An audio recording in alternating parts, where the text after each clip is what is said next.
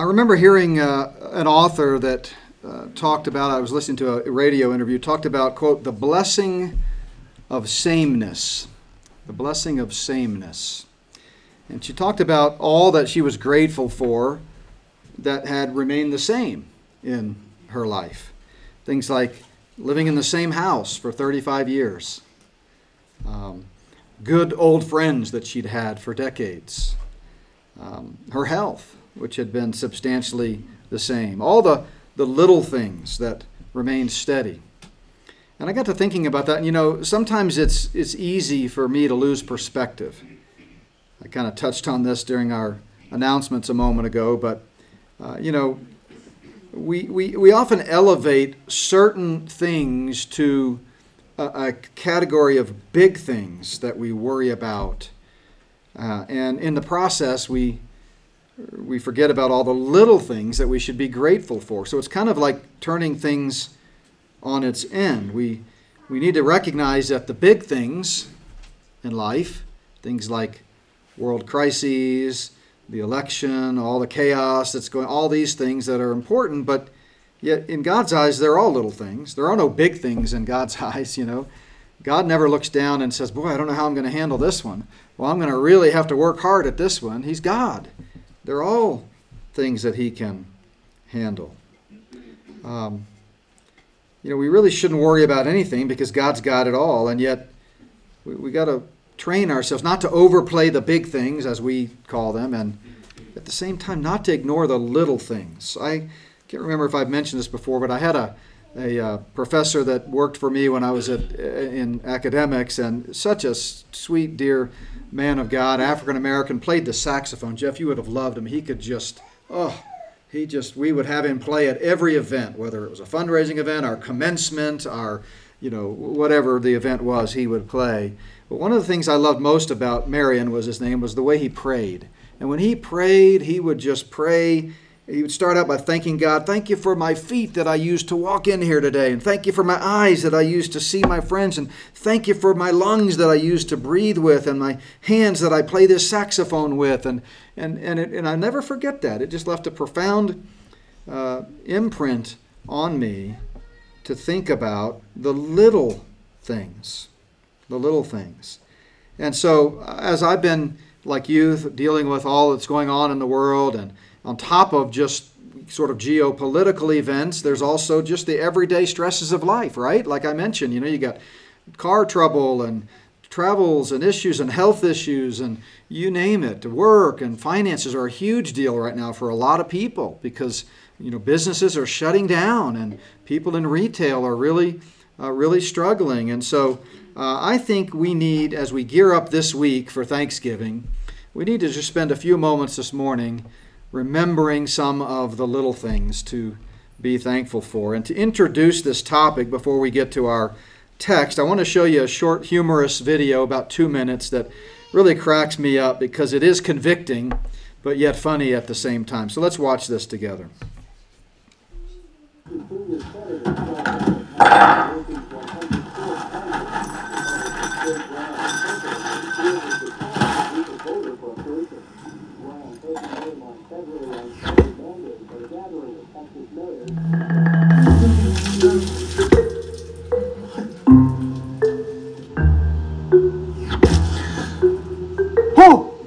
That's all. Seriously?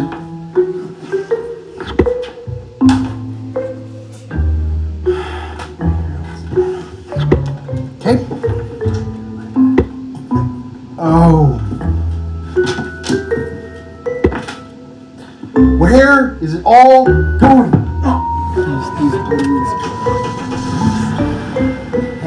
Yes. Why is this happening?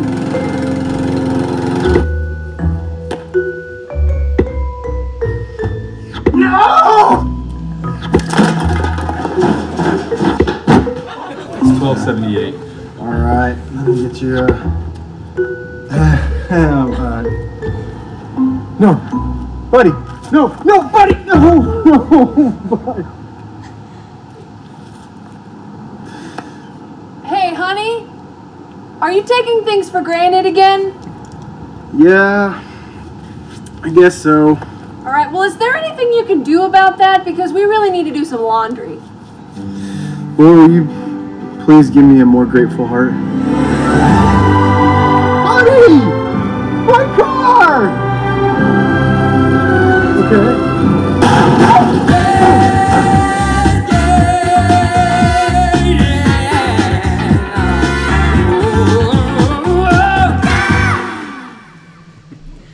Thankful for the little things. Just a little convicting reminder, obviously tongue-in-cheek, but some truth there as well. One of the things I love about Jewish history is the way the Jews passed down testimonies of God's faithfulness through oral tradition. We sort of take that for granted today because we've got our smartphones with the Bible's on it. I was able to look up a verse that came to my mind just a minute ago during announcements. And, we don't really do much oral tradition, but the Jews were very intentional about memorizing songs and sayings that they used to teach their children and grandchildren about their past. Specifically, they would pass down the many ways in which God had protected and provided for his people, generation after generation. Not only was this used as a way to teach the younger members of society, but it also served as a motivating reminder for everyone, regardless of their age, in good times and bad. At the Jewish feasts and festivals, they would recite from memory or sing various stories as a reminder of God's everyday hand of blessing in their life. Even before Israel became a nation, this was common practice. You may remember the end of Genesis, how the Bible tells us, Jacob brought up his great-grandchildren and his grandchildren on his knee. Well, what was he doing? He was telling them stories and reciting about how Yahweh, the one true God, was so faithful. So if you'll turn with me to Psalm 136, I want to look at one of these sort of songs where Israel recites all of the things that they have to be faithful for. This is an anonymous psalm written about 1,000 years or so before Christ, and it's part of a famous collection of Jewish hymns called the Hallel. The Hallel. Hallel is a Hebrew command that simply means praise. These Hallel psalms were sung at the 3 yearly feasts that all the males had to attend, the Passover, Pentecost, and Tabernacles. And they used these psalms on other holy days as well, but this was the kind of the focus. And at Passover, it was customary to sing, for example, Psalms 113 and 114 before the meal, and then Psalms 115 to 118 after the meal, which celebrated the Exodus. So the whole package, the Hallel Psalms in our English Bibles, our version of Psalms, were Psalms 113 to 118, and then tacked on to the end what we call 136, Psalm 136, which we're looking at this morning. And Psalm 136 was known as the Great Hallel, the Great Praise Song. And it's unique because it repeats the same phrase 26 times. For his mercy endures forever. So this song is made up of 26 couplets and 5 stanzas. In Hebrew there were no verse numbers like we have in our Bibles today, in the Hebrew Bible, but it was written as a form of Hebrew poetry. So you had, much like English poetry, these couplets, 2 lines, and each one of those couplets became a verse in our English Bible, so 26 verses, if you will. But there were also stanzas taken as a whole. And we're going to look at each of the 5 stanzas as it kind of reminds us of something about our God. But I want to point out a couple things here about this repeated phrase. First of all, a lot of times I'll hear people say, I don't like such and such a modern chorus because it repeats things so much. It's the old 7-11 chorus. It repeats the same 7 words 11 times. And whenever I hear that, I'm thinking, so it's very biblical, huh? See, I don't have a problem with repetition because the Bible doesn't have a problem with repetition. In fact, repetition is God's way. You know how many, read Psalm 150 sometime and see how many times it says, praise ye the Lord. Repetition in and of itself is great. Now, when repetition becomes a problem is when it repeats something that's unbiblical or not good doctrine or something that's theologically problematic. Well, then I don't want to even repeat it once. I don't want to say it at all. But if it's something that is true to God's Word, we should repeat it as much as possible so that it will refrain in our mind, like the song that Faith and I listened to on our drive in this morning, where it said, "Who am I?" And it brought to my mind the passage of Scripture in 2 Samuel 7:18, and it just helped me think about the Lord. And that's what these songs do. So there's something significant, according to God's Word, in this particular psalm, the Great Hallel, about the phrase, "His mercy endures forever." His mercy endures forever. This word mercy, it's a word that deals with God's incredible loving kindness. It's actually a very famous word in Hebrew. It's used extensively, 245 times in fact. It's the word chesed. Chesed. Maybe you've heard that Hebrew word. It means loving kindness, faithfulness, mercy. And 26 of the times that it occurs are right here in this one chapter of Psalms. So more than 10% of the total usages of this key word. Loving kindness. God is a kind God. Only does what is in our best interest. He never seeks to do us harm or ill. Evil never originates with God. He knows what's best for us. And like a good father, he gives us what we need. God's faithful kindness, his loyalty, his loyal kindness shows up in countless ways in our lives. We never have to worry about God being whimsical or flippant or unreliable or acting out of character. You know, you think about the most loyal person in your life. Maybe it's your spouse. Maybe it's a parent. Maybe it's a dear friend. Even those people at times act out of character, don't we? You know, we get frustrated, we get discouraged, maybe we're not feeling well, we're not on our game, we fly off the handle. God never does that. God always acts according to his chesed, his loyal, loving kindness. Now, from our perspective, often we shake our fist at heaven and we say, "Why, God?" and this doesn't make sense. But it's precisely in those moments when we're facing difficulty that we need to be reminded of God's loving kindness and reminded that he's a faithful God, and that whatever is going on, we can say with certainty, God is not out to do us harm. He only wants to show us kindness every day, and he does it in a lot of little ways. And I just wonder, are we taking some of them for granted? Are we taking God for granted?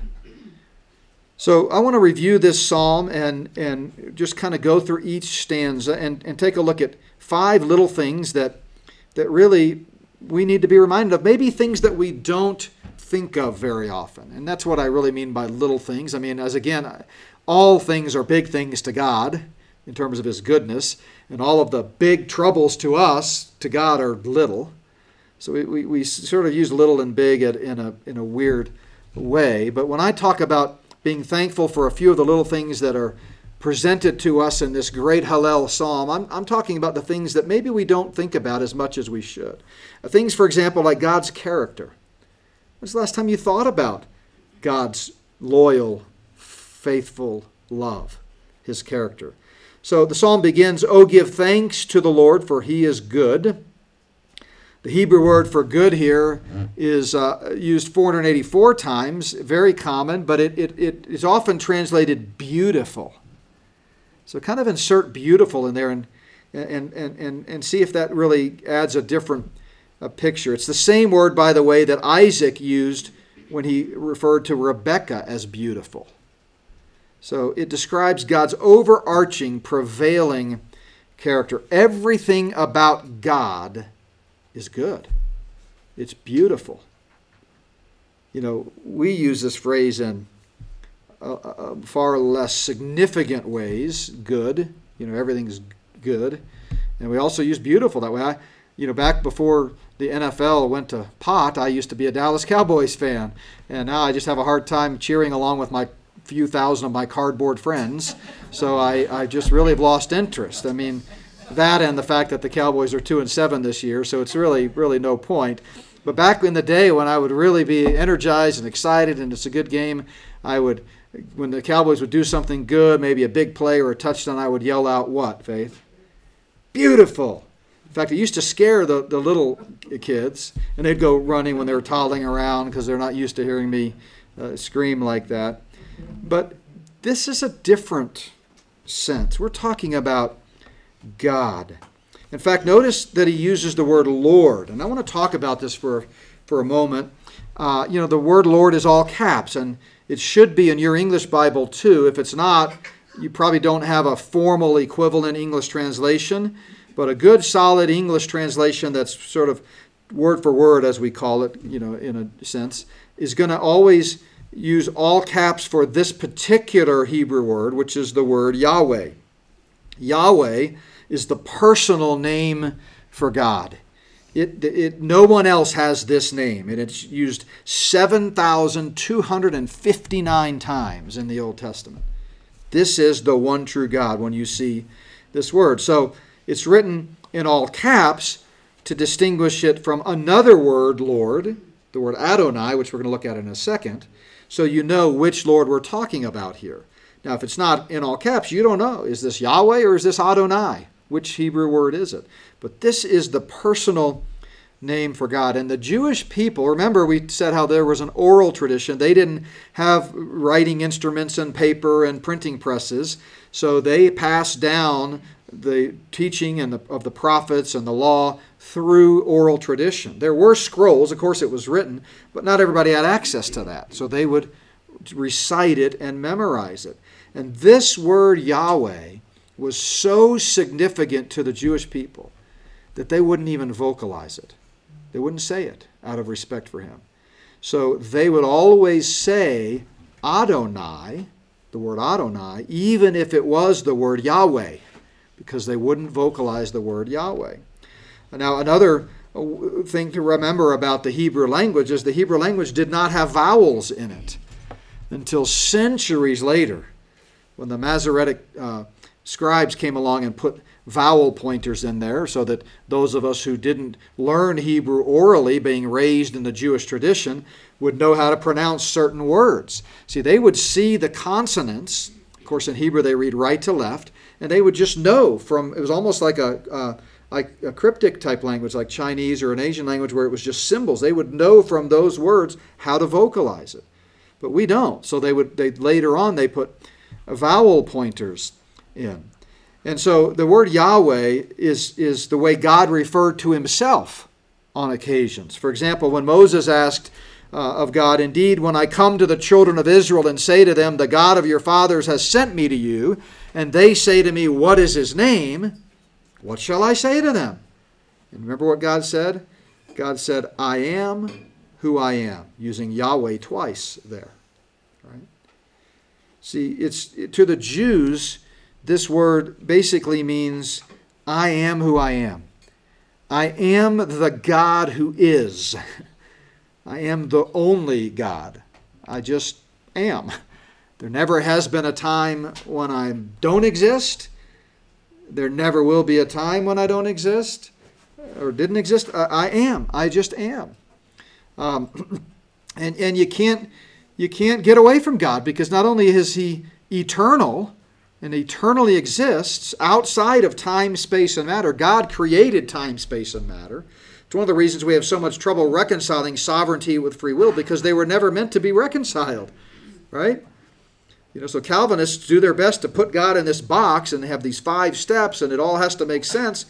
But Romans 11 tells us quite plainly we cannot understand the mind of God, because we think in terms of time and linearly and space and matter. God exists in eternity. We don't even know what that looks like, right?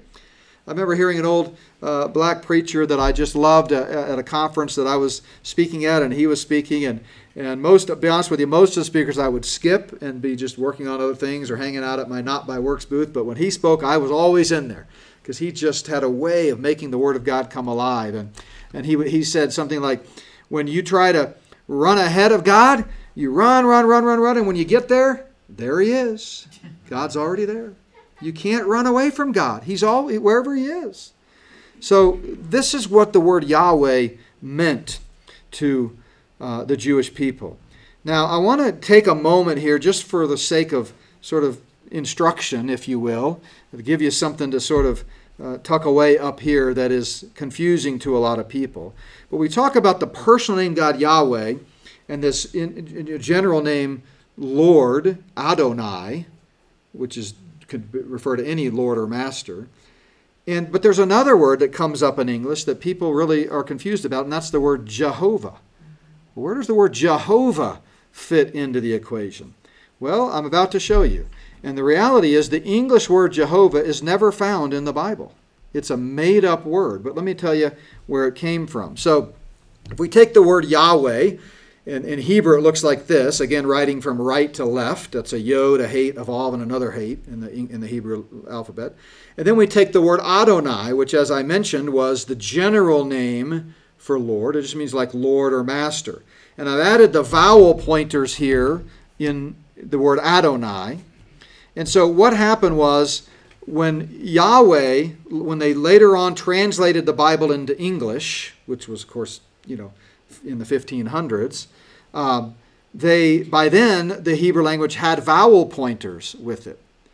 But when they added the vowel pointers for people that didn't speak Hebrew years and centuries ago, because, again, Yahweh is so revered, and you're not supposed to say the name Yahweh, to remind people of that, instead of putting the normal vowel vocalizations that would make it sound like Yahweh, they put the vowel pointers from Adonai with Yahweh. So let's walk through this. So if we were to transliterate each of these letters into English, the yod becomes a J, the hate is an H, the vav is a V, and then another hate. And these vowel pointers from Adonai are an A, an O, and another A. So remember, you read from right to left in Hebrew, so if we were to then take those English transliterations of the letters and turn them into an English word, we would start with the J, and then the H, and then the V, and then another H. Now again, because they didn't use Yahweh, they used the vowel pointers from Adonai. They would take that A and put it up here first, then the O, and then another A. And what's the result? Jehovah. And over time, in our English Bibles, the A morphed into an E, and we have the English word Jehovah.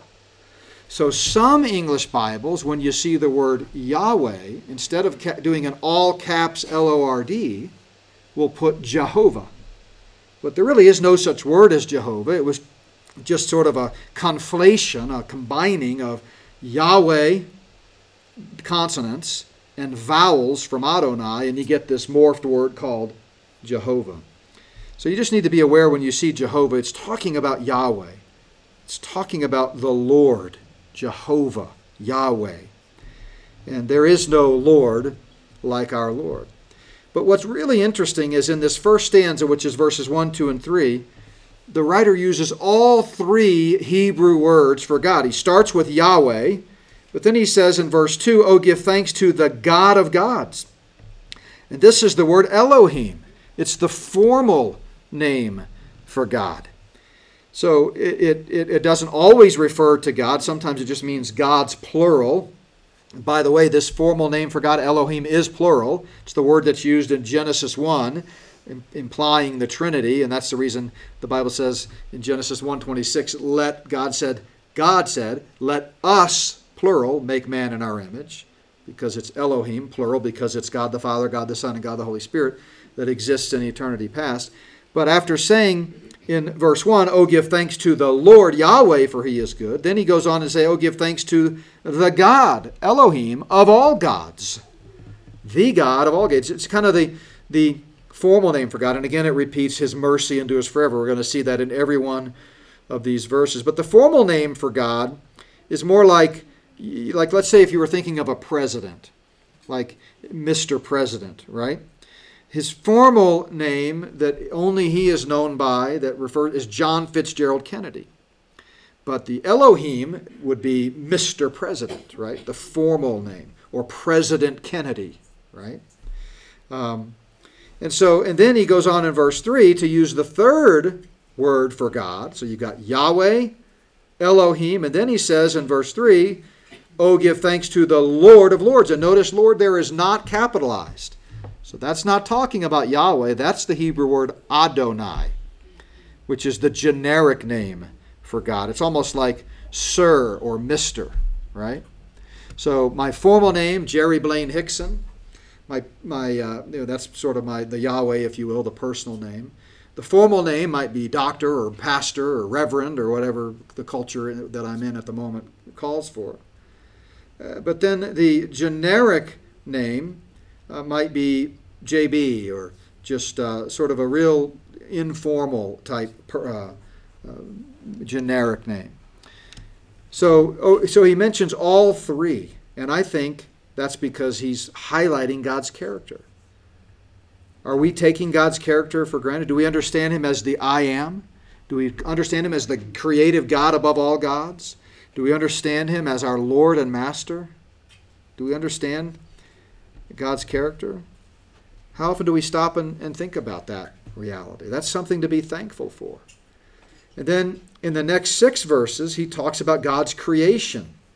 I love these verses. He starts it out in verse 4 by saying, to him alone, this is to Yahweh, Elohim, and Adonai, the God of all gods, to him alone who does great wonders.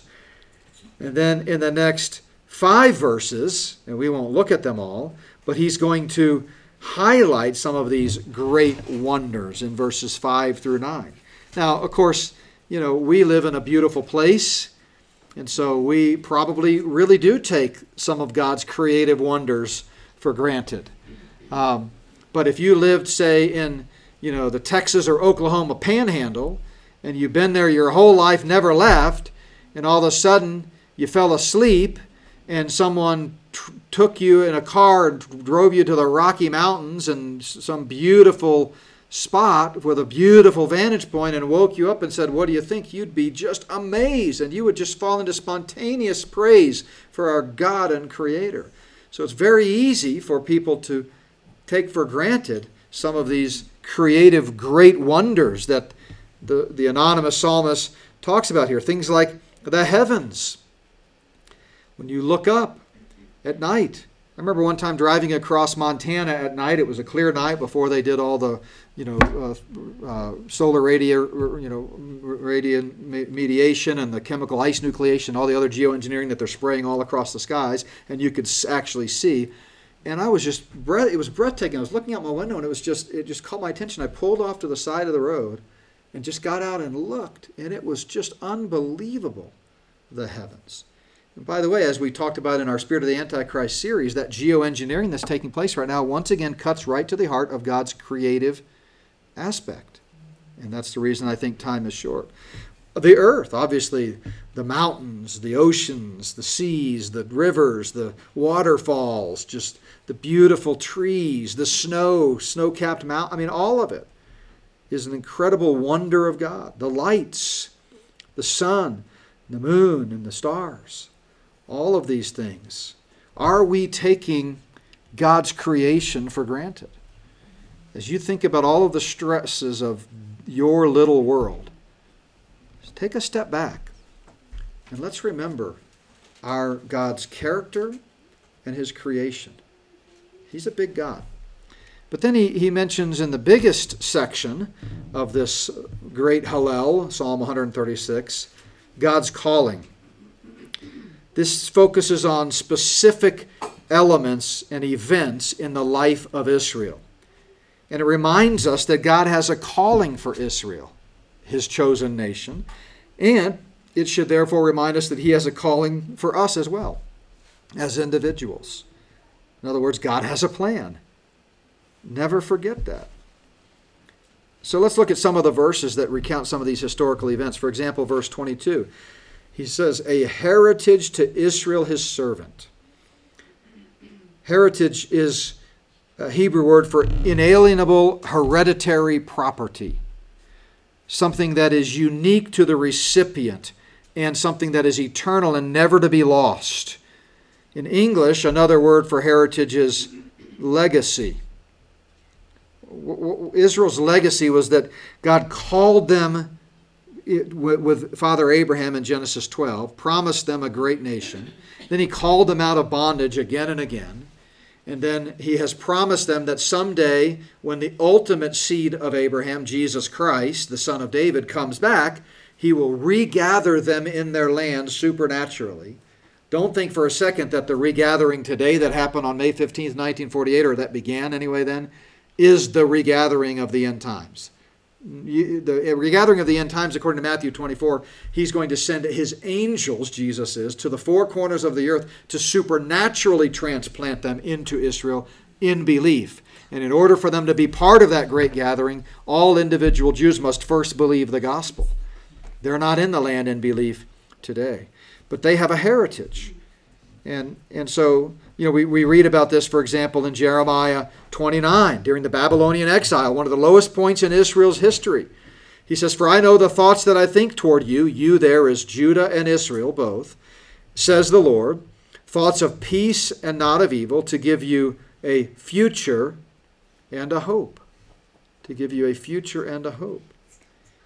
Now, we can extrapolate from this principle of God's calling and from other passages of Scripture that God has a calling for you and me too. This isn't talking about our hope, but we know that God does have a plan for us. Before he formed us in the womb, he knew us. And we know from Ephesians 1 that we're chosen, that we have a plan. So what is your heritage? What is your legacy? Have you thanked God lately for making you you? I mean, think about it. There are things that only you can do. I don't mean, scientific things or technical. I just mean in the day-to-day course of life, in the intersection of people, there are things that only you can do. Have you thanked God for using you? There are things that only you have done. Just amazing things. I always hate using myself as an example, but I've been really thinking about this all week, and it's like the Lord has brought examples to my mind. But I know that everyone in this room has dozens of stories just like this in similar ways. But I got a call on our 1-800 number for Not by Works Ministries, and it was a young man, 24, and he had just gotten out of prison in San Obispo, California. And he was going to his first job interview. He texted me after, I talked to him for a while, and he texted me after it. He got hired on the spot at Dollar General. And he said, "I start tomorrow, and I can't wait. And just pray that I can do well." But he just got out, served a short sentence for meth, and he's on the right track. But while he was in prison, another inmate, he told me his name, I'd never heard of him, but he said, another inmate led me to the Lord, shared with me the gospel. And then he said, he gave me a copy of your book. Now, don't ask me how one of my books found its way into some prison in San Luis Obispo and a believer there doing the work of God behind bars, reaching people that nobody else was going to reach. So somewhere along the way, God used, and I don't even know which book it was, but he said, he gave me a copy of your book, and somewhere along the way, a book that I wrote for who knows how long ago ends up in the hands of a prisoner who knows the Lord. I don't know whether he got saved in prison or not, but somehow this guy knew the Lord and was leading other prisoners to the Lord. Then he gives it to this guy because he was getting out. Read this book, it'll help you grow in your faith. The guy looks up our website, calls my 1-800 number, and leaves me a message, and I call him back. Now, God is sovereign. He could have accomplished ministry in that young man's life in any number of ways that he wanted, but he chose to use me and Not by Works. And by the way, as an extension, Plum Creek Chapel, because we're all in this together. And those are the kinds of things that just really encourage me. Are we taking God's calling for granted in our lives? And then the fourth stanza here, which is verses 23 to 25, focus on God's care and God's provision. We need provision for our humble condition, and God's people all over the earth need more provision even than we do. we need provision. We hop in the car and go to King Scoopers, right? But you better hurry up and do, because the shelves are fixing to be empty. But we can, generally speaking, go get one. But that's not true everywhere. A lot of believers don't have access to these things. And we need to remember that it's not King Scoopers or whoops, that's not my wallet. Our wallet. It's not our wallet. It's not our job. It's not our bank account that's providing for our daily needs. It's God. God is there. Notice what he says in verse 23. Who remembered our lowly estate. One Hebrew lexicon defines this as low place or humble situation. Now that's interesting. How many times over the years have you thanked God for your humble situation so that God could lift you up? Lord, I'm thankful that I don't quite have enough money to get to the end of the month for the next paycheck. Thank you, Lord. Thank you for that. You know why, God? Because that just means you're going to have to provide, and I trust you for it. How many times have we done that? Not enough. Not enough. We remembered that you remembered us in our lowly estate, our humble condition. You rescued us from our enemies. Now, this one's a little easier to remember because, at least in our life through the years, we've had many issues where there was some enemy, and by that I don't mean someone holding a gun to our head, but just someone that was coming against the ministry, coming against the church, coming against the family, whatever it might be, because Satan hates anybody that's promoting the gospel and promoting grace. And we've seen God's hand of blessing there. Who gives food to all flesh, he says. How often do we thank God for his provision daily in our lives and his care? And then finally, we see in the last verse a reference to God's control. Sort of a summary statement that God is in the heavens and he's in full control. His vantage point is higher than ours, broader than ours, better than ours. The great Hallel Psalm concludes with, "Oh, give thanks to the God of heaven." The God of heaven. This is amazing to me. Think about how majestic and lofty the Psalms are. And yet, you have 150 Psalms, and yet this is the only place in the entire book of Psalms that God is referred to as the God of heaven. Only for time this phrase is used in all of Psalms, right here at the end of this great Hallel. I think the writer wanted to leave us with a majestic summary statement of a sort of a comprehensive reference to the all-encompassing, loyal, chesed love of God. Reminds me of one of the other Hallel Psalms. Remember Psalm 115, where we read, "Our God is in heaven," not the God of heaven, but he's in heaven, and he does whatever he pleases. He's in full control. And how often do we thank God for that fact? You've heard me say before, has it ever dawned on you that nothing ever dawns on God? God is sovereign, all-knowing, and we forget that. We take it for granted that God is in control even of your difficult circumstances, even of my difficult circumstances. God was in control when Landry's car broke down yesterday. I forgot that in the moment. When he pulled off on the left side of the road on Interstate 70 instead of the right side, it was at that moment that I wished I'd have been more detailed in my training of my son when he learned how to drive. How dangerous is that? And you know what? God was in control of even that because it was a teachable moment and God protected him. Right? How often do we take for granted that God's in control? How often do we thank the Lord for taking the wheel even when our eyes are off the road? I know that sounds like a Carrie Underwood song. I apologize. But the Bible says, known to God from eternity are all his works. This is James, the Lord's brother, speaking at the Jerusalem Council. And are we taking God's control for granted?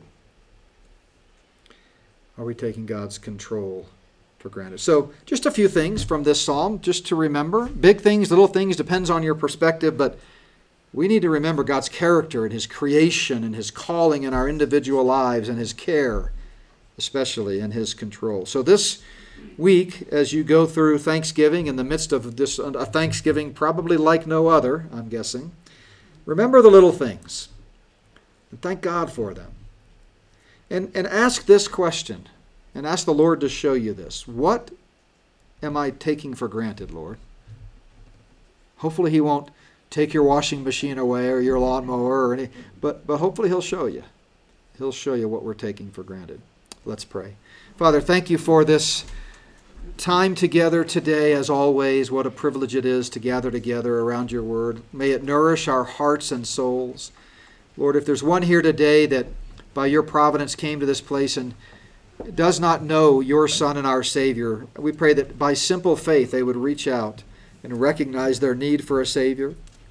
Recognize that only Jesus Christ can save from the penalty of sin, because only Jesus Christ took our sins upon him, died and rose again, defeating death, hell, and the grave. And only Jesus can offer freely to all the gift of eternal life if we'll simply place our faith in Jesus Christ and him alone. So Lord, if there's one here today that has not done that, I pray that today would be the day of salvation, that they would not leave here before expressing their faith in their own heart for Jesus Christ, your Son and our Savior. And it's in his precious name that we pray.